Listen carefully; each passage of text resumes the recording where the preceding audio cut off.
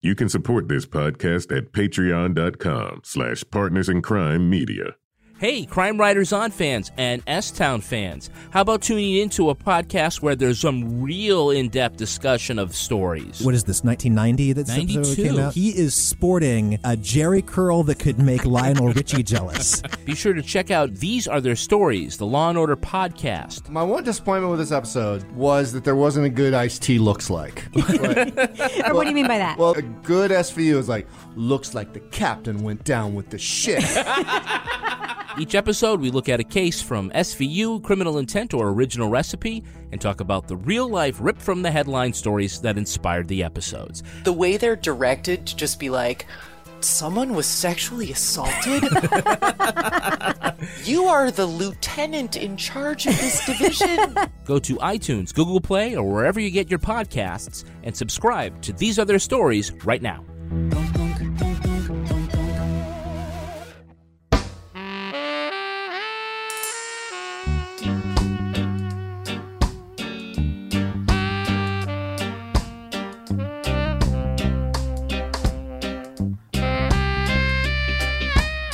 I'm Rebecca Lavoie, and this is Crime Writers On S-Town, Episode 1. That's right, we've returned to our roots, and we'll be covering the serial spin-off S-Town chapter by chapter. In this episode, we'll discuss the first installment of S-Town, and in our episode next week, we'll break down S-Town episodes 5, 6, and 7. Joining me right now is my true crime co-author and real-life husband, Kevin Flynn. Hello, Kevin. Howdy. Also joining us is journalist, true crime author, former defense investigator, and licensed PI, Laura Bricker. Hello, Laura. Hola. Also joining us is dystopian noir novelist and always confident contrarian, Toby Ball. Hello, Toby. Y'all doing okay? We're doing just fine. Laura took his hola, so he had nothing else to say. This is a little bit. You're supposed to say doing fine. Doing fine. This is a little bit of a different element for us. Normally, we don't record on a special episode during the week, so we're cutting out all the chit chat so we can get right to it. But I just want to get a little bit of business out of the way. First off, a lot of people are pissed that we're only going to be talking about episode 1, but we've all only listened to episode 1 so far, right? We decided a long time ago we would listen to episode 1. Has anybody been spoiled at episode 2 yet? I haven't. I was very tempted, and I actually had to go find something else to do because I was just going to keep listening. So, no. All right, well, listeners who listen to episode 2, if we sound really stupid in this episode, we apologize. It's like Big Little Lies. There's so many people who know the actual killer, and we're just like, you just got to stick with us. We promise to add value. That's what happened to me this week, Kevin. Yeah, because we're on the second to last episode, and I finally couldn't take it anymore, and I went on Wikipedia. Yeah, so did I. Yeah, I was like, but I was right. My theory was right, so I feel okay now. Yeah, but I also need to wonder why Nicole Kidman cannot say an entire sentence in an American accent. That's another mystery. All right. The Scientologist. Anyway, on them. So another decision we need to make right now, 2 seconds into our S-Town review episodes, right away we learned that the podcast is actually called Shit Town. It's not actually called S-Town. I was say that was a great kick. Right off the top. Finally, when they get to that, it was almost as powerful as This Is Crime Town. Welcome to it's Shit way more Town. powerful. Yeah. This is Shit Town. And all this time we've been calling it S-Town, and that was like the first code name? great reveal. Yeah. So can we all agree that we can use the terms interchangeably in this podcast, and we don't need to bleep it? Because if someone's listening to Shit Town and listening to us, like, they're already hearing the word Shit Town, right? Yeah. All right, good. Decision made. I'm uncomfortable with that. I might call it Poop Town. I don't know. Cacaville. P-Town. Poopy's Corners. Oh, that's good. That sounds right. East Turd Falls. All right. So I want to start with the premise of the podcast. Host Brian Reed begins with the fact that John, who is the person who drew him into this Alabama story in S-Town, contacted him basically via email in his newsroom. Now, we have 2 current journalists and 2 former journalists in this panel, and I just want to take a quick poll. How many of you, I guess we'll have to do a round robin here, have gotten tips from someone in their newsroom via email continuously, and they were crazy? Kevin, you? Oh, like crazy email tips? Like John's email tips. All the time, and still. Laura, how about you? Oh, yeah. And I still, like I said, I still get them. And sometimes I've had people actually find my home phone number and call me with like their crazy conspiracy theories. So yes. Toby, in your work as a journalist, did you ever get crazy tips from readers? Yeah, I didn't interact with the public as much, but occasionally, like somebody running for Congress would have some pretty far out ideas, which they wanted to let me know all about. All right, so Kevin, what would make you respond to someone like John after getting emails from him over a period of time where he basically claims the police are corrupt in his town? He claims that there's been a murder that everyone knows about that's been covered up, and you get these over and over again, and you get them from a lot of people, and you think, and I have the same experience. This person is nuts, or there's nothing here, or I don't even want to interact with them, so I'm not going to respond. What would make you cross the line like Brian Reed did in this episode? I don't know. There is always that intangible thing that grabs you, that makes you, want to open the email. You know, there would have to be something to convince me that the guy wasn't a crackpot. Right. And he explained, and as a PR guy, this is a really important lesson.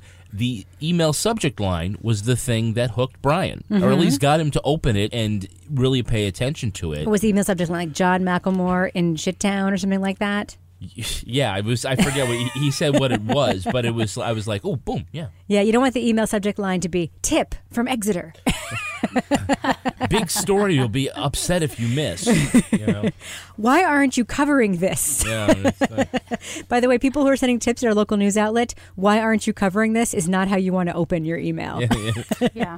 Because there are about 1,000 reasons why you're not, and you're not going to be able to explain them all. So, Laura, Brian Reed, we're introduced to him at the beginning of this episode. We don't get any kind of like official handing off the torch from Sarah Koenig to Brian Reed. Of course, this is a spinoff. It's not Serial Season 3. But, we've heard in other podcasts where a spinoff is very consciously, like I did the last one, now you're doing this one. He just begins the story right away. What do you think of Brian as a guide/narrator for S-Town? Well, so far, I like him, and he definitely, like you said, he's unassuming, but kind of what I've picked up on as I've listened to this episode is there's certain things as I'm listening to some of the tales of the people that are involved, the KKK family, and I'm like, I don't know if I'd want to go down there. And he admitted like some of the things that he was apprehensive about. So I definitely could relate to that because I was thinking, oh my God, this guy's going to get like dumped in a barrel somewhere if he keeps this up, But I also, I have to say, I enjoyed when he was in the clock shed with the tattooed shirtless man and John, and they were doing shots of like, it was like wild turkey or something. And he actually admitted that he did a shot. And I was like, yeah, that's kind of cool. Okay, I like that. So I think he's like understated. But I think what I'm sensing from kind of what he's done so far, he'll kind of roll with anything. Yeah, I feel the same way. Kevin, what do you think of Brian Reed as our guide through this story? I was just shaking my head a second ago because I do think there was a handoff. Sarah did. She planted her flag by doing the pre-roll. Yeah. And they have been doing this on the Serial feed. They had like a 3-minute sit-down, Ira Glass and Brian talking about this. I know that's extra textual. But Ira Glass used to do the pre-roll for Serial. He used to say previously on Serial. That was always Ira Glass kind of doing that symbolic That's the handoff. Pass-off. Yeah. That's the handoff. But there was and it's different than what happened with Breakdown Season 3, where they handed off. There was really very little handoff from Bill Rankin to Johnny Edwards. So do you like Brian Reed?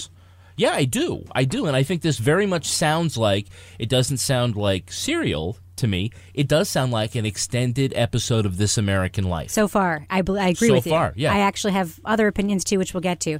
Toby, which is a good thing, by the way. What were your first impressions of the podcast when we first heard Brian Reed kind of going into it? Of course, we had heard that clock narration before in the trailer, but then he kind of gets into the story and sets it up. Do you feel like we're in good hands with Brian Reed for this season of S-Town? Once we got through the whole clock thing, which nobody should ever do anything like that again.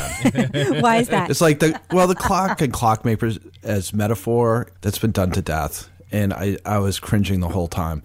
But once he got past that, I thought he was good. Remember how you said like you listened to the trailer and it crapped out on you? Yeah. That was everything that you missed. Yeah. You should have complained last week. But I think it comes around later in the episode, because later in the episode, Brian Reed describes to us the setting for the clockmaker's shop. And the way he explains it at the beginning of the episode, you expected it to be this very refined, old world craft. And it's really just guys getting drunk in a barn somewhere. That's no excuse. I can get behind that. I mean, that's a cause I can get behind. He literally is a clockmaker, so why not use that? Yeah. So one of the things this story does in the first episode is it breaks a long-held rule of audio storytelling, which, Kevin, you can probably explain a little bit more, which is that we get a phone call. It's basically his first contact with John, Brian Reed's first contact with John, his source for this story. Mm-hmm. And we hear almost 10 minutes of just real time. I'm sure it's edited for cleanness because I'd be surprised if it wasn't. But who knows? Maybe it wasn't. We hear what sounds like 10 minutes of unedited phone conversation. Yeah. That is a rule-breaking convention, right? Right. What do you think when you were hearing that? Right, and you're right. It actually did go on after. There was like a bit of a break, and then it kept on going. That segment was really 20 minutes long. Yeah. It is unconventional, and I know this is where a lot of people tuned out. This is what we heard. It lost a lot of people in this long section because it's just the two of them talking. I think you said this really should be boring, but it isn't. Oh, I loved it. Because of what he was saying. There were a couple of little parts there where I've cut, but there's so many like high points about this guy's personality, and his intelligence, his manner of speech, his digressions, the fact that he wait, hold on a second. I need to take a Tom's real quick. No, I'm just kidding. Go ahead. Oh, Jesus. the fact that he compares his life in Shittown as being in Fallujah. And why aren't there people like leaving Fallujah? He is sort of a redneck Aristotle. He does sound kind of like a Renaissance man, very worldly, which I think a lot of this is character development, right? Because then we go down and meet him. But it was narratively convention breaking.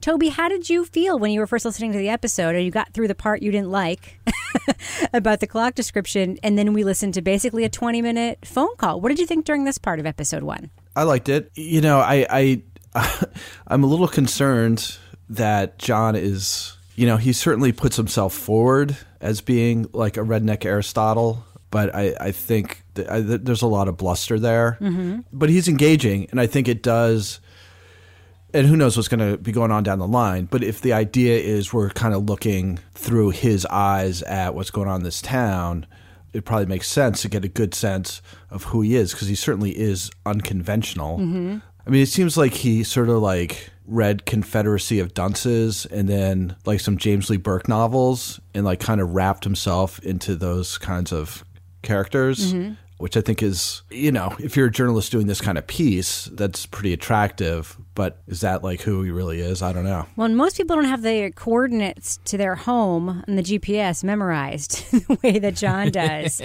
Laura, I'm interested to know what you thought of this part of the episode, and what did you think of when we were first introduced to John? We hear about his incredible vocabulary, by the way, which Brian Reed adorably admits that he has to look the words up, the proleptic decay and decrepitude sort of section there. I would love to know what you were thinking about John, because I know that you are really kind of sucked in by characters like this when you hear them, and the storytelling convention where we just heard this long phone call. Well, I actually, it's funny, I was listening to it with my husband, and I can usually never get him to listen to anything, and he goes, boy, this guy's quite a talker. And I was like, yeah, you know what? He's like full of shit town. Like I started to kind of feel like, is this guy just such a smooth talker that this entire story is shit? Like not even true. But at the same time, what I was thinking of as I was listening to this was it reminded me a lot of the relationship character in Midnight in the Garden of Good and Evil. Mm-hmm. Kind of another Southern Gothic kind of story where John Barrett, who was a magazine writer, goes down to New Orleans.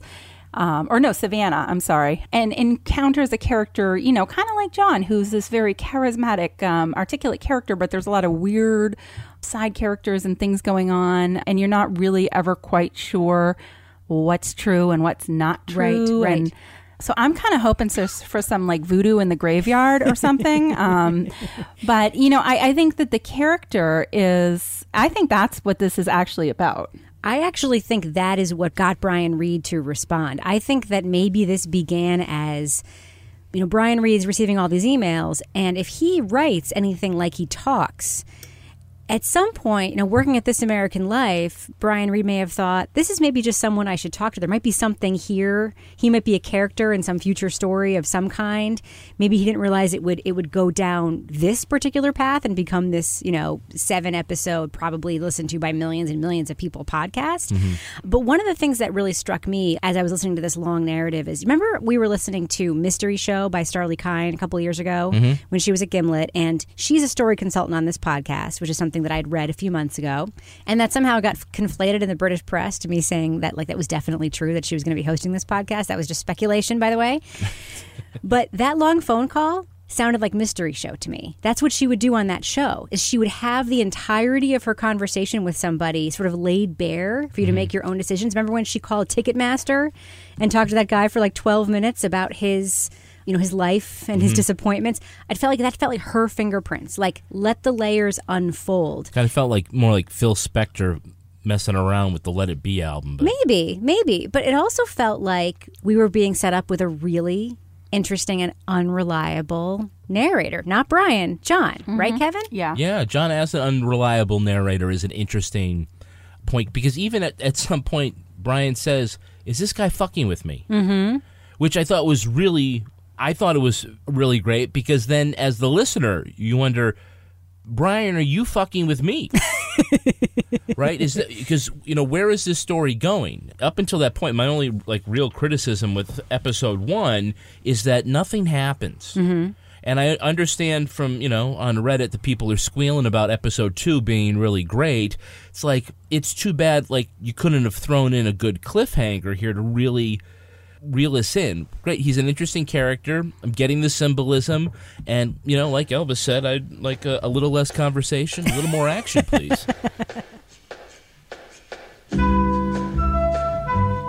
So, Rebecca. Yes, Kevin. Our podcast about a podcast from another podcast is sponsored this week by a podcast. That's as meta as it gets. Just about. We're brought to you by Serial Killers. Serial Killers takes a psychological and entertaining approach with the goal of providing a rare glimpse into the mind, methods, and madness of the most notorious serial killers in an effort to better understand their psychological profile. This comes from our friends over at Parcast, and I had a nice long phone call with them. I really like these guys. They're doing something different with serial killers. They're basically taking, your traditional historical investigation of some cold cases and some cases that but they also have a production team of screenwriters and voice actors and sound designers that really give it a special sound all of its own. Right. And it's rocketing up the charts. So the people have spoken. They like serial killers. OTR, Old Time Radio. Yeah, so you can listen to the podcast by going to parcast.com/serial. That's spelled PARCAST.com/serial. That's where they are. You can visit iTunes, Google Play, Stitcher, or your favorite podcast directory and search for Serial Killers. Again, that's Serial Killers, or visit parcast.com/serial to start listening now. Well, I do want to talk about the setting of small town Alabama. Now, the real town is Woodstock, Alabama, a.k.a. Shittown. Sorry, Woodstock, Alabama Chamber of Commerce. Your town has been officially rebranded, I think, probably, right? People come for the maze. I got an email today from a listener named Jessica who says, I've grown up in Alabama. I lived in rural Alabama for 8 years. I now live in Birmingham because I cannot stomach small town Alabama drama. This podcast brings up so much, even the man's voice is causing too much to rise up in me. Truth. Is he telling the truth about small town Alabama? Yes, darn it. Don't hate Alabama. There are a few good ones left.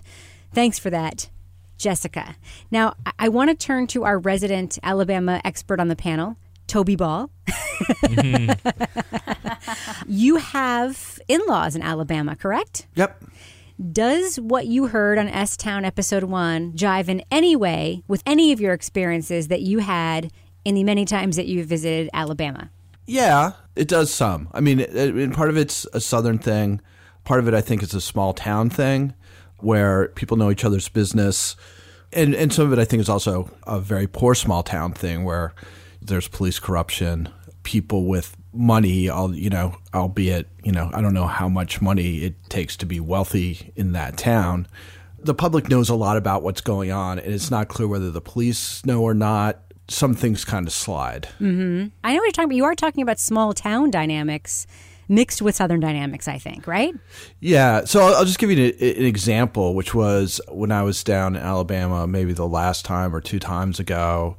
There was a story in the news about a retired doctor, and there was a home invasion, and he'd been like tied up and I think maybe beaten up a little bit, and people were freaking out about it. And I was talking to this guy I know, and he was like, "Oh, that guy deals pills out of his house. There's just some guys knocking over a drug dealer." Okay. So it's that kind of thing, which I can you can totally see taking place in Woodstock, right? Right. Yeah. I mean, one of the things that I kept thinking about, well, first of all, KKK, K3 Lumber. Oh, Jesus like that's all Christ. code for Klan stuff. Am I crazy to think that that cannot I be don't know if it's unintentional? code, but it's definitely because the 4 brothers, they all have K's in their name. K3 They was could a have lot named better. it like Jones Family Lumber or whatever. They They could didn't have have. to call it KKK. Well, I think what is it? The store is K3, and the lumberyard is KKK. It was Yes. like, hey, branding, dude, really? I think it's Even if you're in the KKK, would you? I think from the tiny bit we learn about the alleged bad guy in the story and his Facebook page, I don't think it's a stretch that this is a culture where perhaps Oh yeah, I forgot that. that is a on purpose branding thing. Anyway, so we do hear about this alleged crime. John tells the story when Brian first goes down to Alabama, and also over the phone about how some kids working in his yard planting some bushes were tweeting to their girlfriends and boyfriends and also talking amongst themselves. And he overheard that this kid, Kabram Burr, who's the son of a prominent local family who brands everything KKK, allegedly killed another kid, Dylan Nichols, by kicking him in the head during what sounds like an unfair fight. Listening to John's allegations, his hearsay allegations about this other kid, Laura, all I could think the whole time is there's got to be some due diligence journalism to follow this up, right? Yeah, because I was, right in the beginning when he comes right out and says the name of the person who allegedly killed this kid and the kid's name, I'm like, whoa.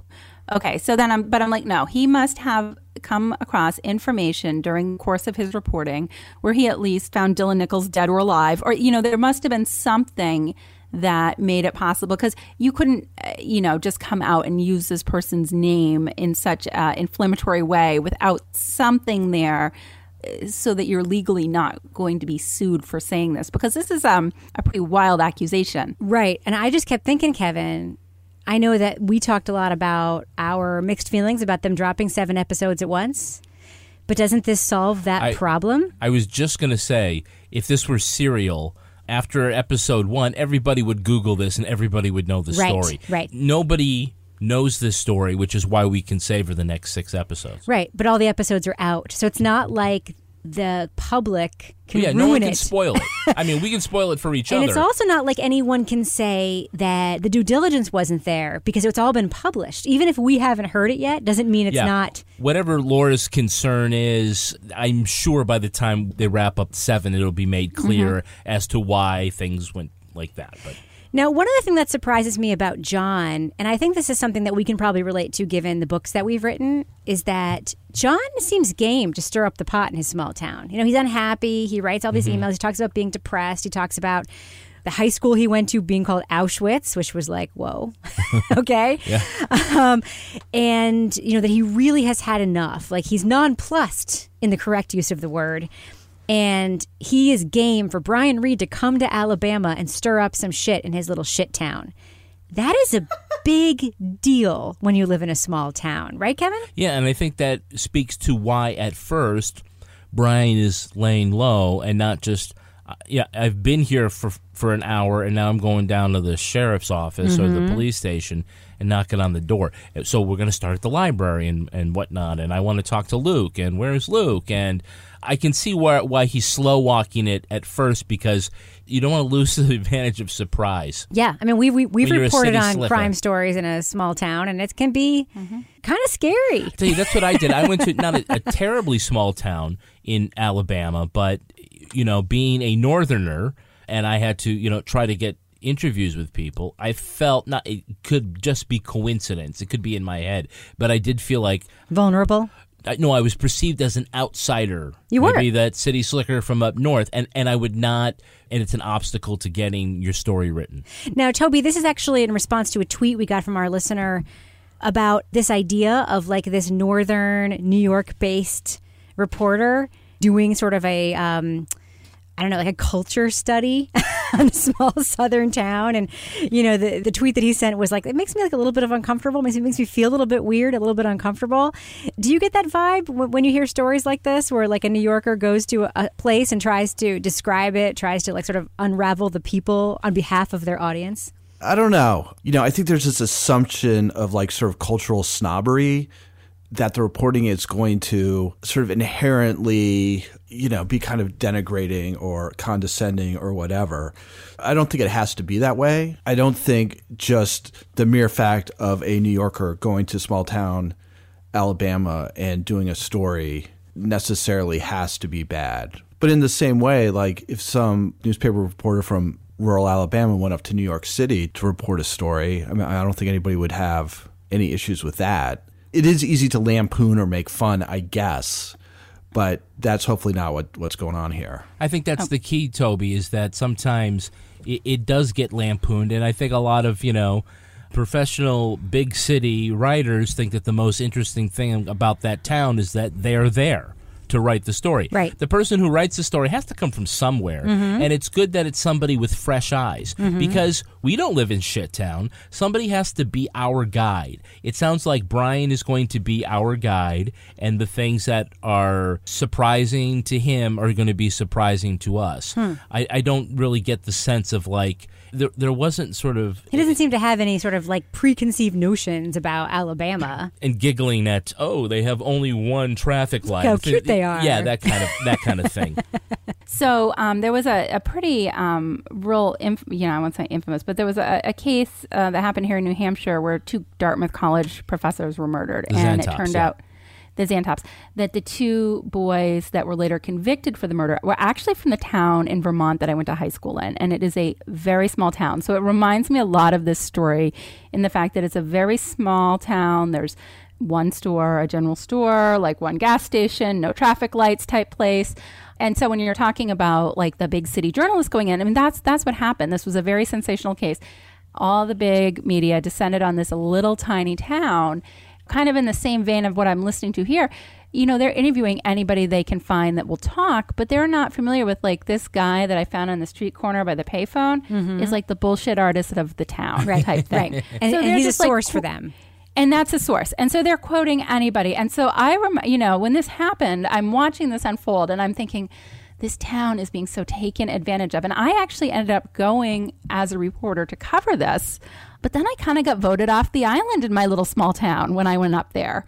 Because then I was seen as the big city journalist who came in. You were betraying your town, right? I was. I got voted out of the town meeting. Well, I literally did. And I got voted. They took a vote. And then this one guy goes, well, I don't care. I'll go buy her a drink across the street at the one bar in town. You get voted out of town meeting. Well, actually, I want to ask you a question, Laura, because one of the things that we hear about Shittown from Skylar, who is the wife of the source that Brian Reed is trying to meet, when she finally remembers the story that Brian is trying to uncover about this potential murder, she says to him, this town has a way of forgetting information and hiding information.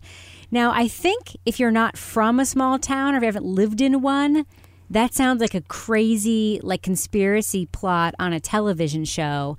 But can you not believe it when you're actually from a town that small, that is actually possible? Oh, absolutely. I mean, like where I went to high school, we had a sheriff's department in the county, okay? There were not police, like, unless something exploded, there wasn't going to be a police record of it, So I can absolutely see how this would happen. Yeah, there's an infrastructure behind the obituary section and behind the coroner's reports and behind police reports. And if that infrastructure isn't there or doesn't want to be there. That's a really interesting local newspaper, by the way.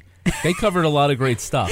Remember that? Chicken when he was salad. looking through the I like how they microfiche. served. Yeah, there was chicken salad served at the birthday or at the luncheon. I liked that. That was a nice touch. Now, I want to just wrap up quickly, talk about the setting, because Brian does go to Alabama and he does go to John's house.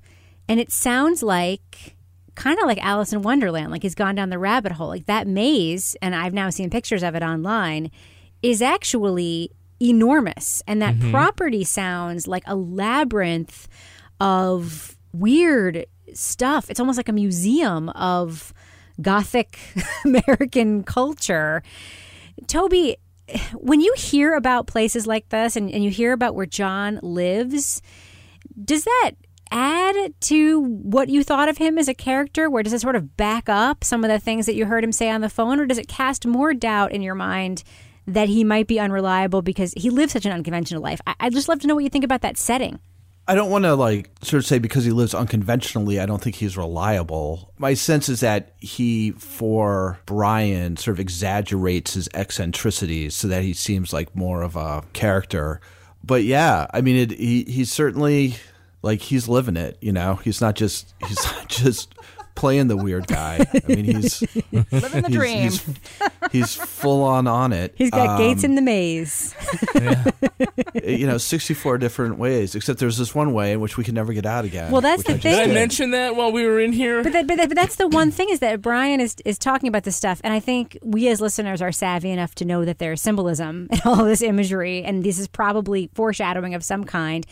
But he is kind of pretending to be unaware of it. No. You don't think he's pretending to be unaware? No, he's actually explaining to the audience. He I think even says he gets why all the Southern Gothic short stories are left out. And he obviously understands the symbolism of the maze, that we're getting into it and I'm going through a labyrinth, and oh, by the way, now that I'm in it, there actually happens to be a way where I can't get out. And he's actually literally in a maze. He's literally in a maze, yes. No symbolism there. But it's only waist high, so how can he knock it out? That's what I do not understand. Well, I think he's embracing the symbolism. I don't think he's ignoring it. But I almost feel like, I don't know, I want to say I feel like he's embracing it too, but he's so casual about it. He's not hitting us over the head with it. But that's This American Lifestyle writing, right? There isn't one of my least favorite writing conventions that I hear in a lot of podcasts, including podcasts made by people I really, really like and know very well, is when they say, once again, let me tell you why this thing I just said is important. That is something you will never hear on This American Life unless they said it 20 minutes ago and you need to be reminded because time has passed. They will never say to you, I just said this important thing, and now I'm telling you that thing I just said is important. That's what's so good about the writing of that show, right? Yeah. So, I think we all agree that we've heard that episode 2 sort of takes this big turn and things really kind of take off. So for everybody like us who stopped after episode 1 saying, I don't know if I'm going to stay with this, apparently we really need to stay with it. And for those of you who are ahead of us and calling us suckers right now, we know. But I have one final question for you guys. I'll start with you, Laura. This episode of S-Town, let's go back to our old system. Use a letter grade, tell me what you think of it, and then tell me whether or not you're looking forward to hearing where this goes, or if you're only listening because you have to for this podcast. Laura, what do you think? I'm going to go with A-. And I think that this is, for a podcast, I think this is more like we're listening to a novel. And so it's not, I don't think this is a true crime story. The phone call, I could see that as a detractor because it was so long, but I feel like we are getting this really interesting character development going on. And then the end, when the girlfriend came in, I was like, okay, I need to listen to the next episode. When Skylar came in and made that statement, I'm like, ooh, maybe this isn't all bullshit. So I will be listening. What about you, Toby? Letter grade, and would you listen to the next episode of S-Town if we weren't making you do so? Yeah, I liked it. I guess I'd probably give it an A- B+.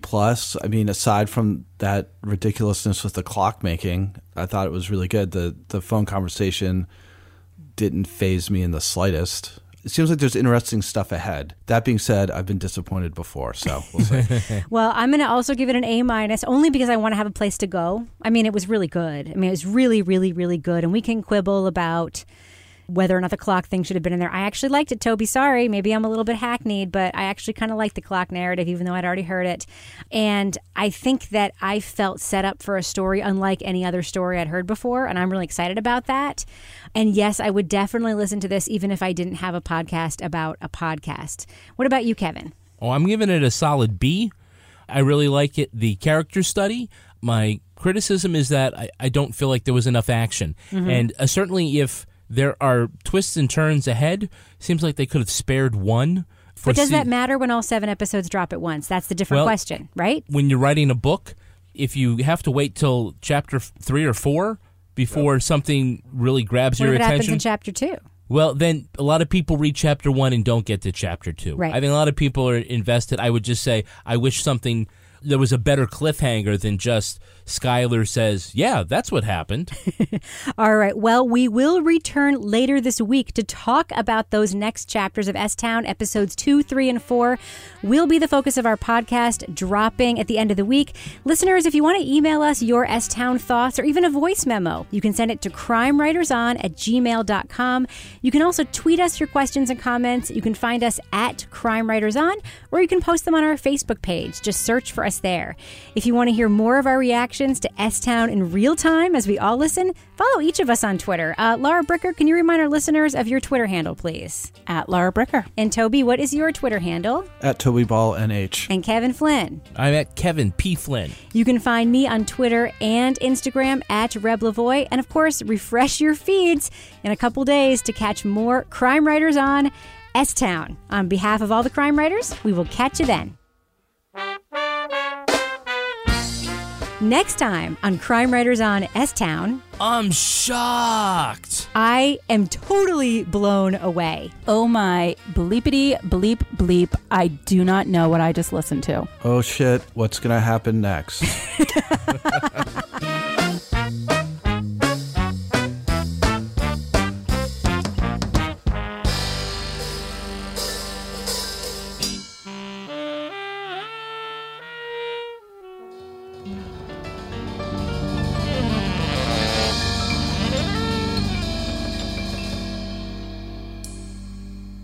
Partners in Crime Media. This podcast was brought to you by Serial Killers. If you're listening to Crime Writers On, you might like the true crime podcast, Serial Killers. It's about the minds and methods of some of the most notorious serial killers in history, and it uses some of those old-time radio reenactment techniques to bring the stories to life. Just like that, Kevin. So visit iTunes, Google Play, Stitcher, or your favorite podcast directory and search for Serial Killers. Again, that's Serial Killers. Or visit parcast.com/serial to start listening right now. That's Parcast, PARCAST.com/serial to listen to Serial Killers right now.